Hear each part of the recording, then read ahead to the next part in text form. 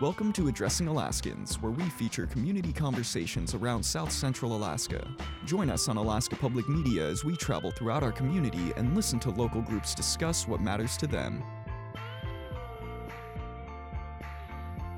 Good afternoon, I'm Ammon Swenson. Today's episode is a panel discussion on homelessness in Anchorage. Panelists include representatives from the Anchorage Coalition on Ending Homelessness, the Rasmussen Foundation, and Mayor Bronson's administration. The event was hosted by Representative Ivy Sponholz and was moderated by Alaska Public Media's Lori Townsend. It was recorded at the Wilda Marson Theater in the Lusac Library on Wednesday, August 11th. This program was edited for length. A quick note, due to a technical issue, sample audio clips were missed during the live event, but are included in this broadcast.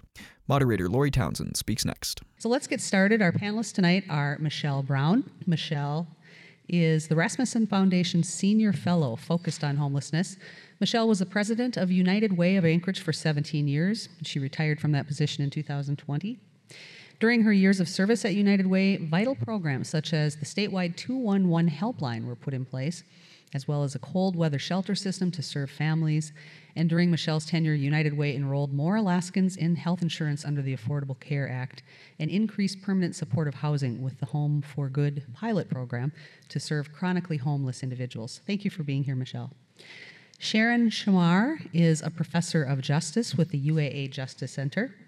Focusing on homelessness for many years, Professor Shamar published problem-oriented guides for police on homeless encampments for the U.S. Justice Department. She has served as a consultant with the Community Action Policing Team of the Anchorage Police Department since 2007. CAP, that program, provides training to officers on problem-oriented policing and advises on responses to homelessness, including homeless camp abatement. Professor Shamar is also involved with numerous other Anchorage organizations working to end homelessness. We'll learn more this evening. Thank you for being here, Sharon. Meg Zalatel is an Anchorage Assembly member representing Midtown. After law school, Meg came to Alaska to take a job with the Disability Law Center of Alaska in Anchorage. This job gave her valuable experience working on systemic issues related to ensuring Alaskans with disabilities have the necessary support and services to live, work, and be independent members of the community. Meg still practices law, but says she spends the majority of her time working as a member of the Anchorage Assembly, where she applies her experience on issues related to social infrastructure, such as homelessness and mental health. Hello and welcome, Meg. And Terrence Shanigan is also with us. Terrence is the Director of Legislative Affairs for Mayor Dave Bronson, and we're really grateful that he is kind of pinch hitting tonight for Mr. Morris, who couldn't be with us. Terrence is a U.S. Navy veteran, former Alaska State Trooper. He's an explorer and most recently worked in the legislature as the Chief of Staff for State Senator Mike Shower prior to joining Mayor Bronson's administration as the Director of Legislative Affairs. Terrence is Alaska native. He's Aleut and was born in Kodiak.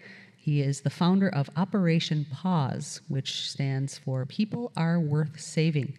And that utilized retired and off-duty Alaska Native law enforcement officers to work on suicide and sexual assault prevention and addressing root causes to homelessness among the Alaska Native population in Alaska. Thank you for being here this evening, Terrence. And Jasmine Boyle has spent 2 decades leading strategic planning and organizational change in the public and private sector. She's focused much of her career on health and human services. Jasmine developed a passion for social justice while supporting inner-city urban communities, focusing on child welfare, specifically on youth exiting gangs and human trafficking. In 2018, she joined the Anchorage Coalition to End Homelessness here in her home community. Jasmine also serves on the board of the Alaska Coalition on Housing and Homelessness and the National Coalition to End Urban Indigenous Homelessness.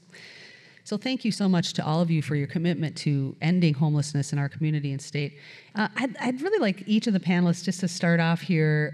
We're not going to have time to have every panelist answer every question because I want us to get through not only a few questions here and hear from some folks with lived experience, but also I certainly want to get to the questions that have come in before this evening by email and will be coming in from your additions. We have some here now.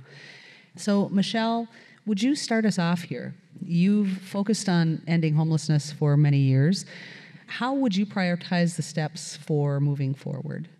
Oh, thanks. I'll just go first, and I'll tell you all how to solve this problem. I want to emphasize the word all in that sentence because the thing I would like to drive home, and it may be a little nerdy, but it picks up on what Jasmine said is the continuum of services. And that's that for every person who is experiencing homelessness, there is a unique story and a unique path out. And there is also no single solution. There is no magic bullet. I know everybody wants to find their one thing that if we could just do that, it would solve the problems for everyone. And it just doesn't exist. And, when there have been wonderful services provided and wonderful caring for decades, and there has been progress and there have been great results for individuals, but at the whole population level, we were not seeing the level of success that we would like, meaning people becoming self-sufficient at whatever type of housing works for them and stably living their lives. And what we've seen in other communities is the key to change is what Jasmine called the continuum, is you have to have the right array of services that will meet the needs of many diverse people, from outreach to services navigators, all the way to housing and providing supports even after people are housed if that's what they need. And that all parts of these must function together, and we have to be driven by a desire for common outcomes, common measurement of data, and constantly looking at what's worked for who and how do we replicate that, and what is not working, so how do we adapt? It's that constant interaction with people who are experiencing homelessness and those who serve them and community members of what we need to do together. And the communities across the country that have succeeded are the ones who have cracked that ability to collaborate well and adapt and use data to drive action. The communities that do not do well are people who light on magic solutions and invest a lot of time and money in them and hope that they'll save the day. They may be important components of a whole system, but they cannot stand alone. So while it's not a sexy answer, it's the hard work of collaboration and constantly looking at your data and best practices and readjusting as you go to make sure that we're all focused on having a clean and healthy community and that people have stability and self-sufficiency in their lives. All right, thank you so much, Michelle. Sharon, will you pick it up there? Your ideas for prioritizing this work. Well, thank you. It's actually quite hard to follow Michelle. She was very thorough in her answer. Because my area of expertise really in all of this is homeless encampments. And, how do we deal with homeless encampments? And there is, some good examples. And I did a study on a community in California that had a very established homeless encampment. And they were able to disable or dismantle the encampment, but they didn't do it by just coming in one day and just gathering everyone's stuff up and arresting people. And that's often the approach. In some communities, they're called bum sweeps. You often see this in urban areas where they'll go through and just take everything up, destroy people's personal property and so on. That's pretty ineffective. And that's kind of the approach that, in many respects, Anchorage has taken for a long time. Although, I know APD has been very nuanced in their approach, and so I don't want to frame it that harshly. But unless you are able to provide housing of some sort for the people in the encampments, all you're really doing is displacing them. It's a sort of, often when we deal with crime and disorder, one approach is to go in and deal with the issue. And that can work for some sorts of things. Like you can discourage people from committing burglary or shoplifting or through various situational measures. But you can't really discourage someone by being homeless by destroying all their stuff. They don't all of a sudden say, well, wow, gee, now all my stuff has been destroyed and I've been arrested. Now I'm going to go out and get a home. In fact, this sort of approach is an impediment for people. So what works in communities that are able to deal with encampments is that they, over the course of could be weeks or even months, make contact with each of the individuals in the encampments. And Michelle was talking about the importance of collaboration across all the different entities in the community. Because each person has got their own story, she said, and they need a specially crafted solution for them. I think I think Anchorage has the infrastructure, and it certainly has the know-how to move in this direction. And so I really hope that we will be able to do that. All right, thank you. Meg, as an assembly member, give us a brief description, if you will, of some of the past efforts and how they did or did not work. And do you see consensus among members for how to best move forward as we approach fall and winter? Yeah, thank you. So picking up off of what Sharon said about camp abatement to start, when I came on the Assembly in April of 2019, that was the majority of the funding. It was about $300,000 the municipality had committed towards addressing homelessness. We are now millions of dollars in commitments. We have made many strategic investments, from standing up a mobile crisis team to, on the prevention side, to appropriately respond to mental health crises, to investing in rental assistance, significant investments during COVID in rental assistance, almost $30 million, funding landlord liaison programs, utilizing the alcohol tax funds to invest in permanent supportive housing through Home for Good, which Jasmine mentioned, as well as the outreach. So I think, the reflection of kind of where we started, at least with my term, to where we're at now, is we have operationalized many of our investments into our operating budgets, and also recognize the need to catalyze a lot of efforts in response to COVID. Moving toward the winter and fall, I think there's general agreement that we need to provide shelter. We've always invested in winter sheltering. It's always, unfortunately, been a little bit of a scramble, but I think we know we have to do something, and in fact, our code requires when we hit the 10-degree mark, we've got to have something for everybody who wants and needs it. What that will look like, I think, is set to unfold in the coming weeks and months as we continue to have a dialogue about that. And I think we've really been thrown a little bit of a wrench with the Delta variant and the uptick in COVID cases, frankly. But I think you have an invested assembly who is working very diligently on the issue and really wants to continue to be out there leading policy-wise on how to not only address public health and safety, but to have a broader role and to really look at prevention and outreach and be a part of the team and the collaboration. All right, thank you. And Terrence, you worked in the legislature for Senator Schauer, and before that you were a state trooper, and now you work with Mayor Bronson's administration. Talk about what you've heard so far this evening and how that does or possibly does not align with what the mayor wants to do. Well, first I'd like to say that this topic transcends politics, and I'm grateful that the panel has assembled and that we have a cross-section of ideas and that we have legislators that are invested and we have an assembly that's been working on this issue for a very long time. And there are a lot of good ideas, and we need all the stakeholders at the table to make this work. The problem has evolved over time. I got involved with working with the homeless back in 1998, and yet we're still here talking. And it's because it evolves and we're trying to keep up with the changes. The United Way's done a great job over the years trying to help all of the providers that are bringing services, whether they're church organizations that are looking for guidance and leadership, or they're nonprofits that have come together, and trying to help coordinate and focus that. And I started looking at data that was coming from through South Central Foundation in 2004 to see what it was as a citizen I could learn and do.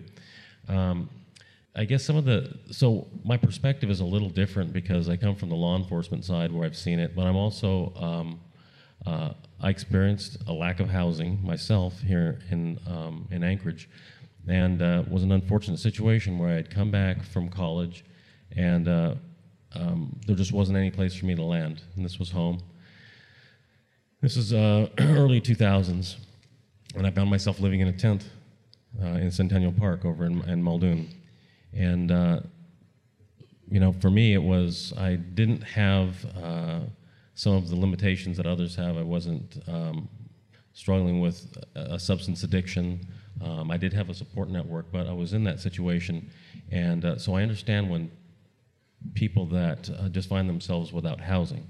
But in that experience, I also interacted with folks that were the other part of the lack of housing, which is the more visible problem that we see on the streets. And those are the ones that we tend to quickly associate or tag with being the nuisance or the problem side of it, but they too also have had factors that have led them to where they're at. And that started my interest. And in 2004, when I joined the Alaska State Troopers, immediately started to connect and work with the other troopers at the time that were Alaska Native, and all of us came from different regions and had different life stories. And by 2007, had come together with this Operation Pause. Well, what that did for me was looking at what were the root causes. And I started to see that there were a lot of well-intentioned efforts, and even as we work on things like a navigation center or looking at how to expand housing or where the nonprofits are trying to get people off the streets or feed somebody, I still see that as a triage. We're still addressing some of the symptoms, and there's a ton of work, and people are doing it where we have to go upstream a long way to figure out what some of those factors were to cause them to be on the streets the first time. And most people don't know that I spent between 2012 and 2016 almost 3 to 4 nights a week on the streets of Anchorage, meeting and interacting with the homeless. AIH was a big sponsor back then, giving me socks and hats and gloves at a reduced cost so that I could hand those out. And I started to talk to people and ask questions. But I did find families that were sleeping in cars across from the bus depot in downtown by City Hall with 6 people in a vehicle with pets, and just happened to have the confidence enough to go up and talk to them and ask them the situation. And I knew that if it was difficult for me to want to contact them, imagine what somebody who didn't have a law enforcement background and didn't have that regular training to contact people and start those cold conversations, how difficult it would be. So I know what we're facing. It's an uphill battle. The administration isn't singularly focused on one concept or idea. And I think that as the conversation continues to go forward, internally we talk about how we need to have all of the ideas and people at the table, because the conversation is going to evolve differently as you bring in perspectives other than your own. So I guess I can just leave it with that, and that I'm coming at it from a little different angle, and I'm seeing things and providing my input as to what I see with this issue, and hopefully through the connections and the networks that we're making, we can add this to just one of the tools that we have.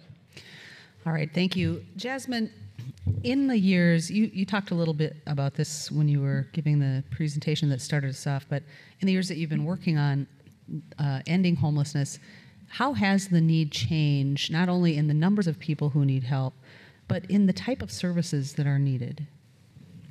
I think that prior to COVID, we were getting a handle on things. We saw a significant investment in youth services. We're the only state in the country that has statewide youth homelessness demonstration project, jargon from the feds. We have a youth system that is working vibrantly in our community and certainly being stood up in other parts of the state outside of Anchorage. We've seen significant investment in family services. What continues to be a struggle is our single adults. And in the world of homelessness, when we say single adult, we simply mean people over the age of 25 who do not have children in their physical custody. It doesn't imply that they're single people. It just means that in that moment, they're not the caretaker of a child. When we look at that, it is remaining an underfunded item in our community and continues to be the #1 public concern I hear about. I think that what we've seen change in the time of COVID is, again, folks that are entering into homelessness and staying in homelessness that don't necessarily have complex needs yet. What we also know from around the world, and certainly evidence-based work, is the longer you stay in homelessness, the more complex your challenges are going to be. There's certainly an interplay with things like substance misuse and mental health challenges, but the population themselves of people experiencing homelessness remains dynamic as it ever has. I think what really has in many ways set us back a bit is COVID, and certainly the economic fallout that we have all experienced in Alaska. But the people themselves, they continue to present with the same challenges that I think we're all aware of. We have an under-resourced behavioral health system in Alaska. We have chronic challenges with child abuse and with human trafficking. These things feed into homelessness. The wait time to get into API or to get behavioral health services for people dealing with depression, anxiety, substance misuse continues to grow. And now many people that never expected to have those challenges aren't doing well with their mental health because of COVID. I can certainly say that my anxiety looks a lot different than it did 2 years ago. And I'm the beneficiary of a safe home. So I can mitigate that a little bit differently. But the needs of people don't really change. They've been around since pre-biblical times. Homelessness is not a new problem. We just have a new way to talk about it and a new way to count the data around it. All right, I am going to reduce some of my questions because we have so many from the audience, which is good. This is an interested group of folks. So I want to ask a little bit about some of what you touched on earlier, programs that are really hitting the mark and meeting the need for people in other places, other states. And so I think I'd like to have Michelle and Sharon, and then if other panelists want to also weigh in on ideas, that would be great. But what have you seen in your travels and in your studies about things that really do work in other states, other countries? What are some of these solutions that we could possibly use here? It's something that no one has mentioned here yet, but I think because it's sort of become the norm in this community, it's just the idea of housing first. Years ago, I was the president of the Fairview Community Council when Rural Cap proposed to create a facility, a housing first facility, and remember at the time the community council opposed it, primarily based on location. I used my skills as a researcher to sort of do a literature review and what did we know about housing first. And I think my takeaway from that is that it's really effective. However, at that time there was very little understanding about the impacts on the surrounding community. And I think, now we've had facilities, and I could speak, as a resident of that neighborhood that I'm not convinced that was the best use of that property. However, all of the negative outcomes that people expected, I think, have not come to fruition. And I think it's largely because of the management of the facility. And it's not to say it's been perfect. And I see there's individuals in the audience giving me a thumbs down now who disagree, but that's fine. That's just based on my observations. Housing first, I think, is definitely the way to go. For those who aren't familiar with the model, it's a very simple approach. It's that, it used to be we'd say housing is for people who, you take, say, someone who's a chronic inebriate and homeless for many years. Well, they have to go into treatment first. They need to become sober, and then they can get housing. But Housing First realizes that it's very difficult to become sober or to improve your lot in life if you don't have a safe place to live, a safe and stable place. And so Housing First is like, let's get people into housing right away and then work on their other problems. And so I'm pleased to see that Anchorage is doing that. I hope that we embrace more and more of a scattered site approach rather than having, one of my concerns is that, as with what happened with the Carlick Manor facility, that was a motel that was sort of nearing the end of its viable commercial life. There are many of these around the city. They tend to be concentrated in certain neighborhoods. I'm really concerned that will be the approach, to just buy these motels and turn them into large facilities, because that has impacts on the surrounding neighborhood. And so I really think we should look for smaller types of scattered sites approaches, like they use, I believe, in Minnesota. It tends to work quite well there. All right, Michelle, and then Terrence. I know you'd like to make a comment as well. I totally agree with you. Housing first, and the evidence from other cities is absolutely clear that housing first. Imagine yourself if you're, in a big shelter trying to get your act together, after a lifetime of trauma, to earn your housing. It's very clear that when you have a stable place and then somebody who works with you on solving your life challenges, people do recover faster. So rather than, I just want to cite one example of what's happened in this community, just because I think it's a really interesting model, and it's called Home for Good. And it is for people who have lengthy stays in homelessness, serious mental health or substance abuse problems, a life of trauma, illness, are most vulnerable and are most seriously ill. And these are the people that Jasmine alluded to often cycle through the court system, the emergency room. They're very expensive for the community. And taking a housing first approach with these individuals takes a while sometimes to work with them to get them to feel safe enough to come into a house, into their own home, their own place. And they have an intensive case manager who works with them, helps them get just life skills, how to feed yourself, how to do all these things. And the people that have been served through Home for Good, which is United Way runs it with a number of partners, are experiencing an 80% retention rate in their housing. They are, and these are people who have cycled in and out for decades. They are now staying stably housed for the most part, and the community costs are dropping dramatically. Yes, it's not inexpensive to provide that supportive housing, but we're seeing, police calls, emergency room use going down 80-90%.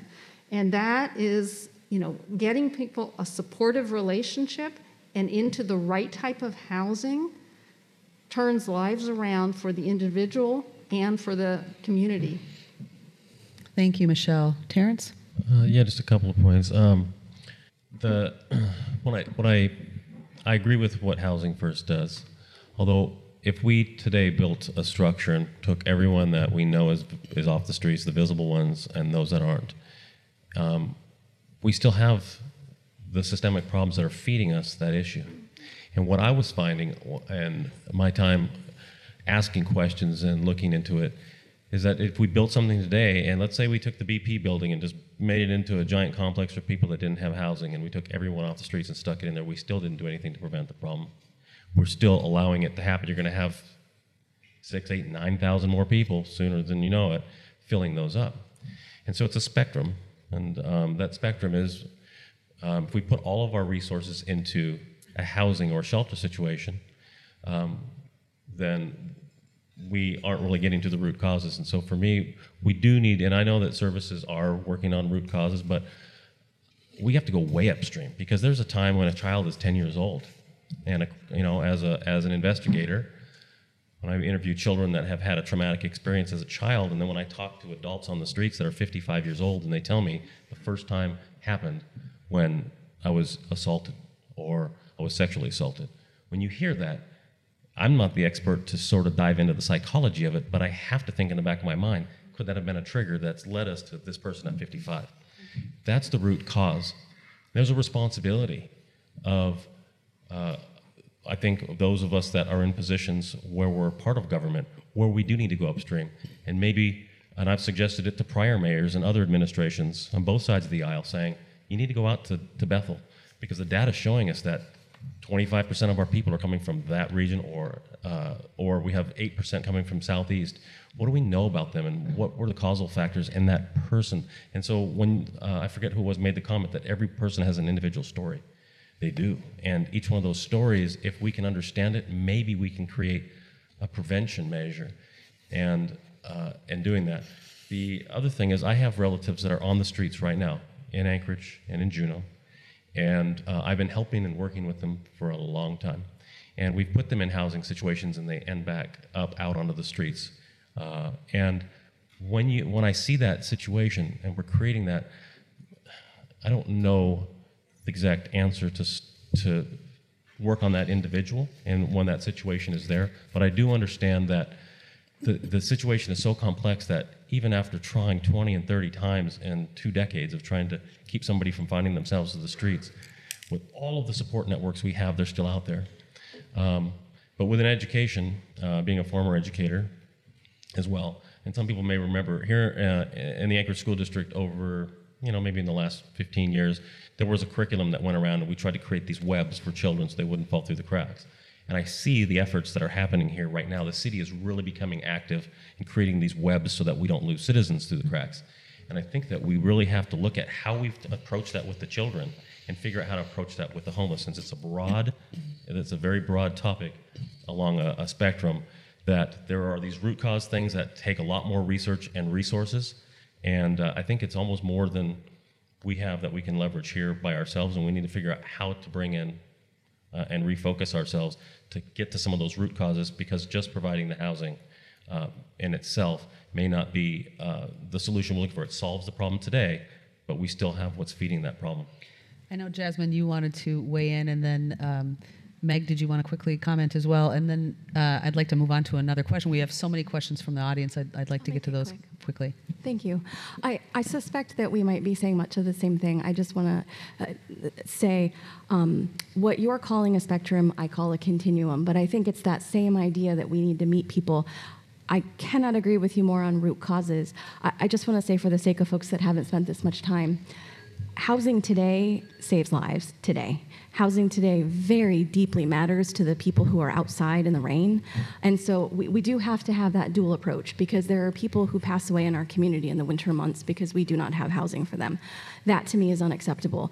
And there are people in our community whose level of frustration about homelessness in their backyard, in their business areas, in their community has reached a point of fury that is not healthy for any of us. And so, again, I suspect we're both saying that, but just wanted to call out very clearly that there has to be a dual approach. We need to deal with the immediate while we're also dealing with those root causes, because, again, I enjoy a bit of history as an amateur, and homelessness has been documented since the dawn of written history. This is not a new problem. However, it's a problem that rapidly is becoming more complicated, and we do need to go right back to the roots. But just wanted to add that really quick. Meg. Yes, briefly. I just wanted to say that, as policymakers, the Assembly has identified the need for those upstream investments in the alcohol tax that was recently passed. A significant portion of that was put toward early education, domestic violence, child abuse, and sexual assault prevention. As we've seen over the course of years, state funding has been cut in a lot of these areas, and we've seen the fallout of that here in the municipality, and it's a cost. It's a cost in the municipality, and so that dual approach and having that revenue source through the alcohol tax, I think, we may not see an immediate return on investment, but it's the long-term return on investment where we can start at the beginning while making some of those other strategic investments, I think, will be paramount to really trying to tackle the root of the problem. Let's talk a little bit about one of the issues that we heard from folks who are experiencing homelessness that is one of the big problems for them in the immediate sense, and that's the camp abatement process.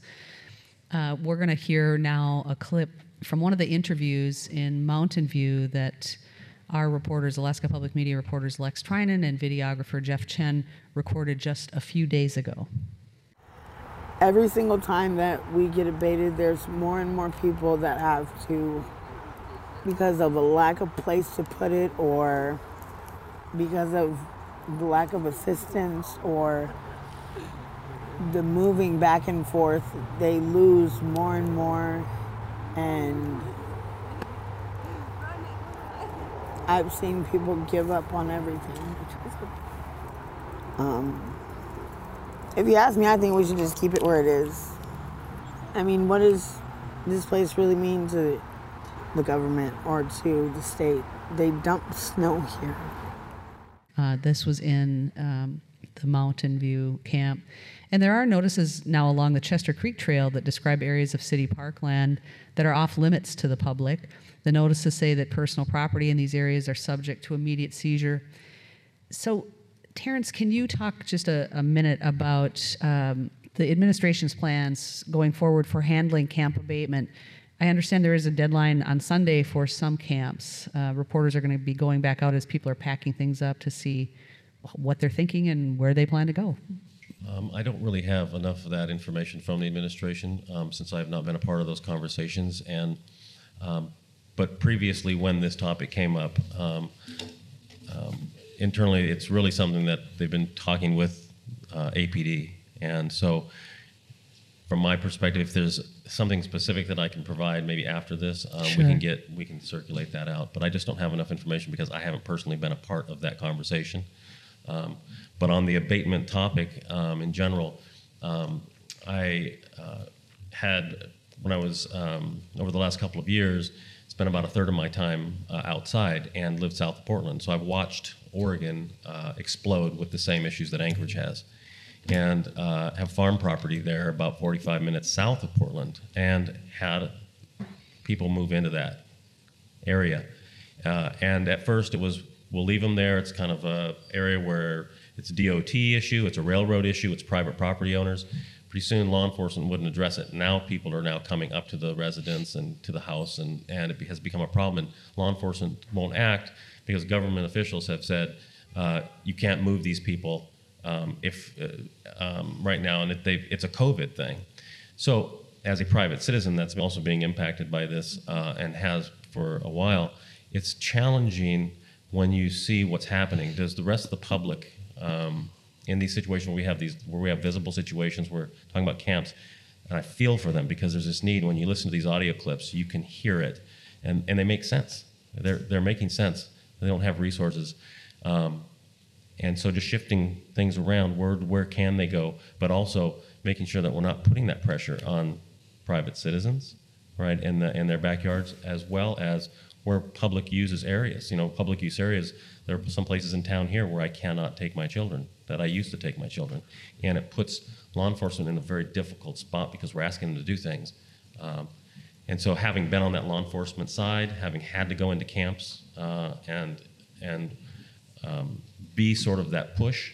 I am feeling it, but when you hear the human side of this, the compassion piece is there.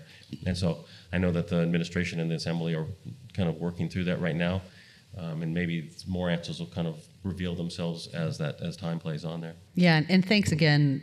I want to remind folks that Terrence stepped in at the last minute, and so we're grateful that he's here representing the administration.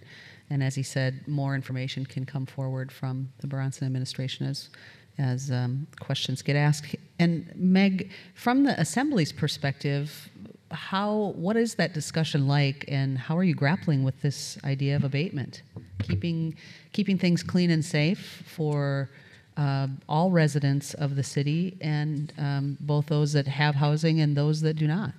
Yeah, it creates a natural tension, and we do have a responsibility to public health and safety, and that's at the forefront. Not just the public health and safety of those who are housed, but those who are unhoused as well. And so coordinating better outreach to noticed camps, ensuring that there is shelter available if a camp is going to be abated.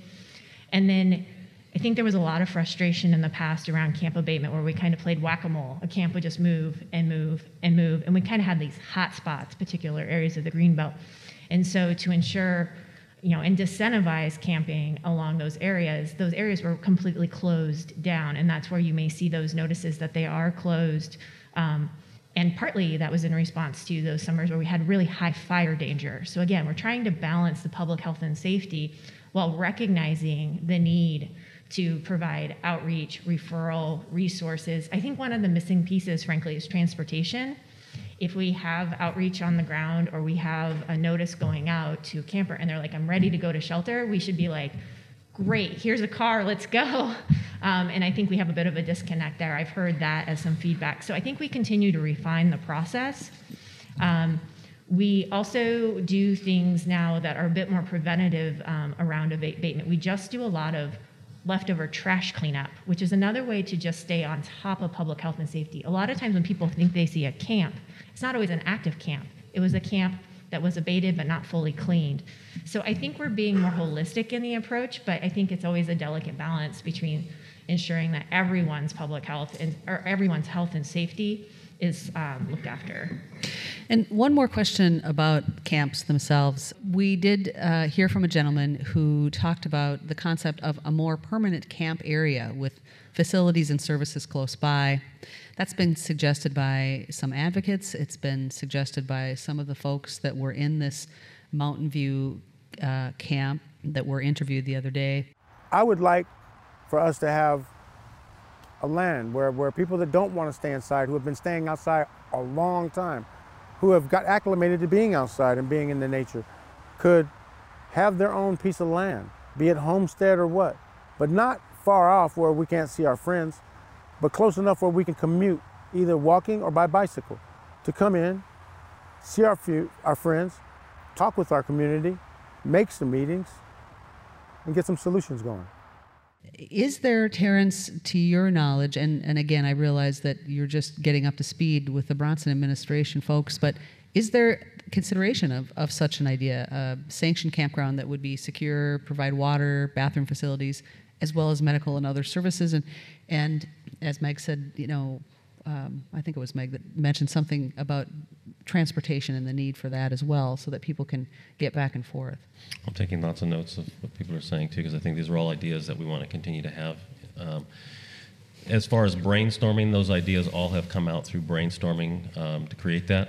I think as people look at the administration's proposal to create the navigation center, it is sort of taking a step away from just a shelter concept and trying to create an environment. The finished result may look different than what's been proposed, and I think that's going to be work that's hammered out between the stakeholders, the community members, the assembly, the mayor. But creating a navigation center or centers and pathways for people to come as a resource and not build something that's just built on the idea of a shelter. Center is going to have some sheltering capacity, no doubt. But being able to come to a place where it is also a resource for those that are going to be served is really important. And there are going to be people that come in off the streets that come themselves. There'll be some that are referred. There'll be some that are brought there. And I think that that environment where we're creating, there are places here in town that I've seen that nonprofits have set up that operate like navigation centers in a way. I'm not quite sure the name of it. It's over by East High. But I've been there as a trooper and was surprised when I learned about it. So I think the public doesn't always see what's there, and some of these concepts exist based on even some models that are out there. So I think what you're talking about, just brainstorming-wise, those options are on the table and have been discussed, and hopefully they'll get fleshed out. I don't have, because I'm not a part of those conversations specifically. It may not be something I can answer now, but that I can follow up with you on. I want to get to some of the questions now that folks have turned in here. We have a number of them and not a lot of time left, so we're not going to get to all of them. But we had some that came in from Facebook, and I'd like to start there. Several questions about the relationship between homelessness in Anchorage and smaller communities throughout the state where there may not be housing or services that someone needs. Terrence spoke a little bit about this, but I see other panelists nodding here. Jasmine, do you want to talk a little bit about that? And then maybe Michelle, you pick that up? I think, as so many of us have said, and as I suspect most of you know, homelessness gets complicated at the individual level. We know that Anchorage has many of the resources in our state. So if you have complex medical needs, if you have to have a stay at API, if your family's involved with the Office of Children's Services, you will be in Anchorage. We also know that many people come here to get those needs met and end up not having housing here. We know that we have seasonal workers. I would say for me, no levity intended, the most shocking part of the pandemic was when I got a call and was told we have 16,000 seasonal workers flying into the fisheries. They have nowhere to stay. What shelter shall we send them to? And there was a bit of a slow blink on my end thinking we don't have capacity for 16,000 people. We learned a new lesson that many seasonal workers use our shelter system. And so I can tell you today, I received communication that there was an organization in another part of the state that had to relocate a number of people to Anchorage to use our shelter system. And so I do think that we have to realize that we are the beneficiaries of many resources that make Anchorage a great economic and community for us. But that does mean that many people in smaller communities, the Mat-Su Valley does not have a shelter. If you were to go to Sullivan and speak to the people there, you will find a number of them are actually from the valley.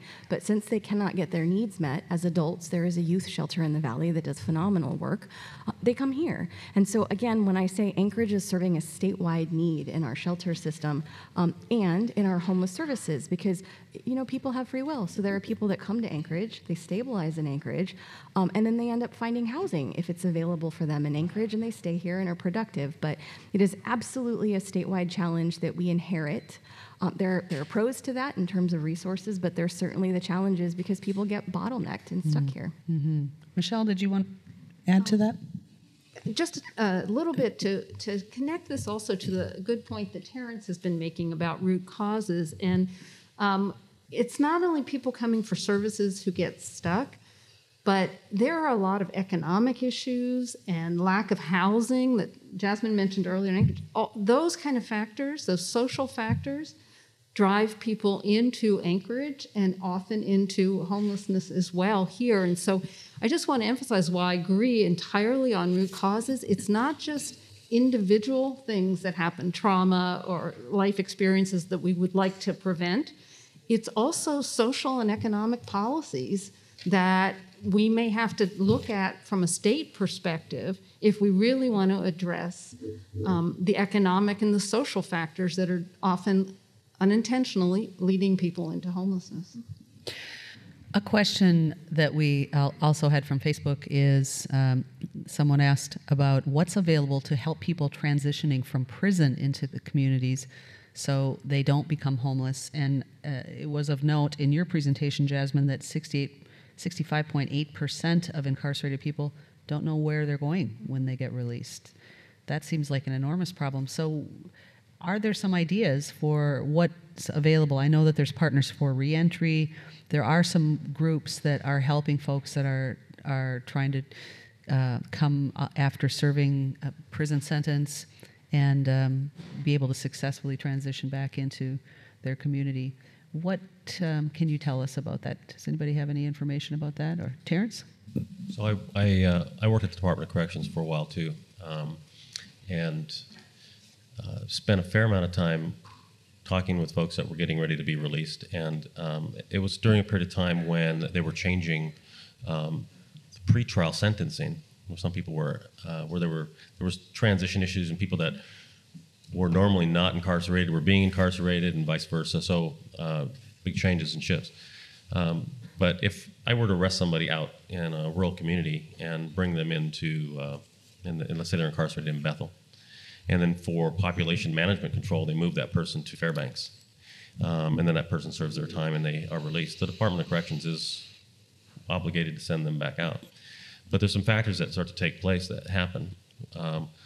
They're not always welcome back in their community or where they were living, so that's one, especially if it was an egregious crime. But the second thing is we know that if we house people in incarcerated situations more than 500 miles from the domicile, National Department of Justice statistics state that if you open your aperture, you'll have recidivism rates that go way up if you open the aperture beyond 3 years. So Department Corrections statistics that we use here, they say, oh, we're at 20, 30% recidivism, but when you go up to 9 years, recidivism is roughly 85 to 90%. And that means that we have that factor playing, and that's that continuum I see happening where we have people in the correction system. So as we incarcerate people further away from home, they become more detached from home. And when you remove them from their cultural, familial, or religious locales, we start housing people out of state, we start doing those things, we actually are contributing to the problem that we're seeing here, and that's the root cause. And even though we provide them a plane ticket back home, we're creating something with this systemic thing. So one thing with corrections, they should be a part of this conversation, because we may have people serving their time and getting out in Anchorage, but they're really from someplace 1,000 miles from here, 700 miles away, and we've built a problem now. That's a systemic problem. So corrections should be at the table, because I think part of this is not something that we can solve with what we're doing, right? We're just dealing with the factors that now they are in the situation where they lack housing or they're on the streets and there's not much control. I have a follow-up to that.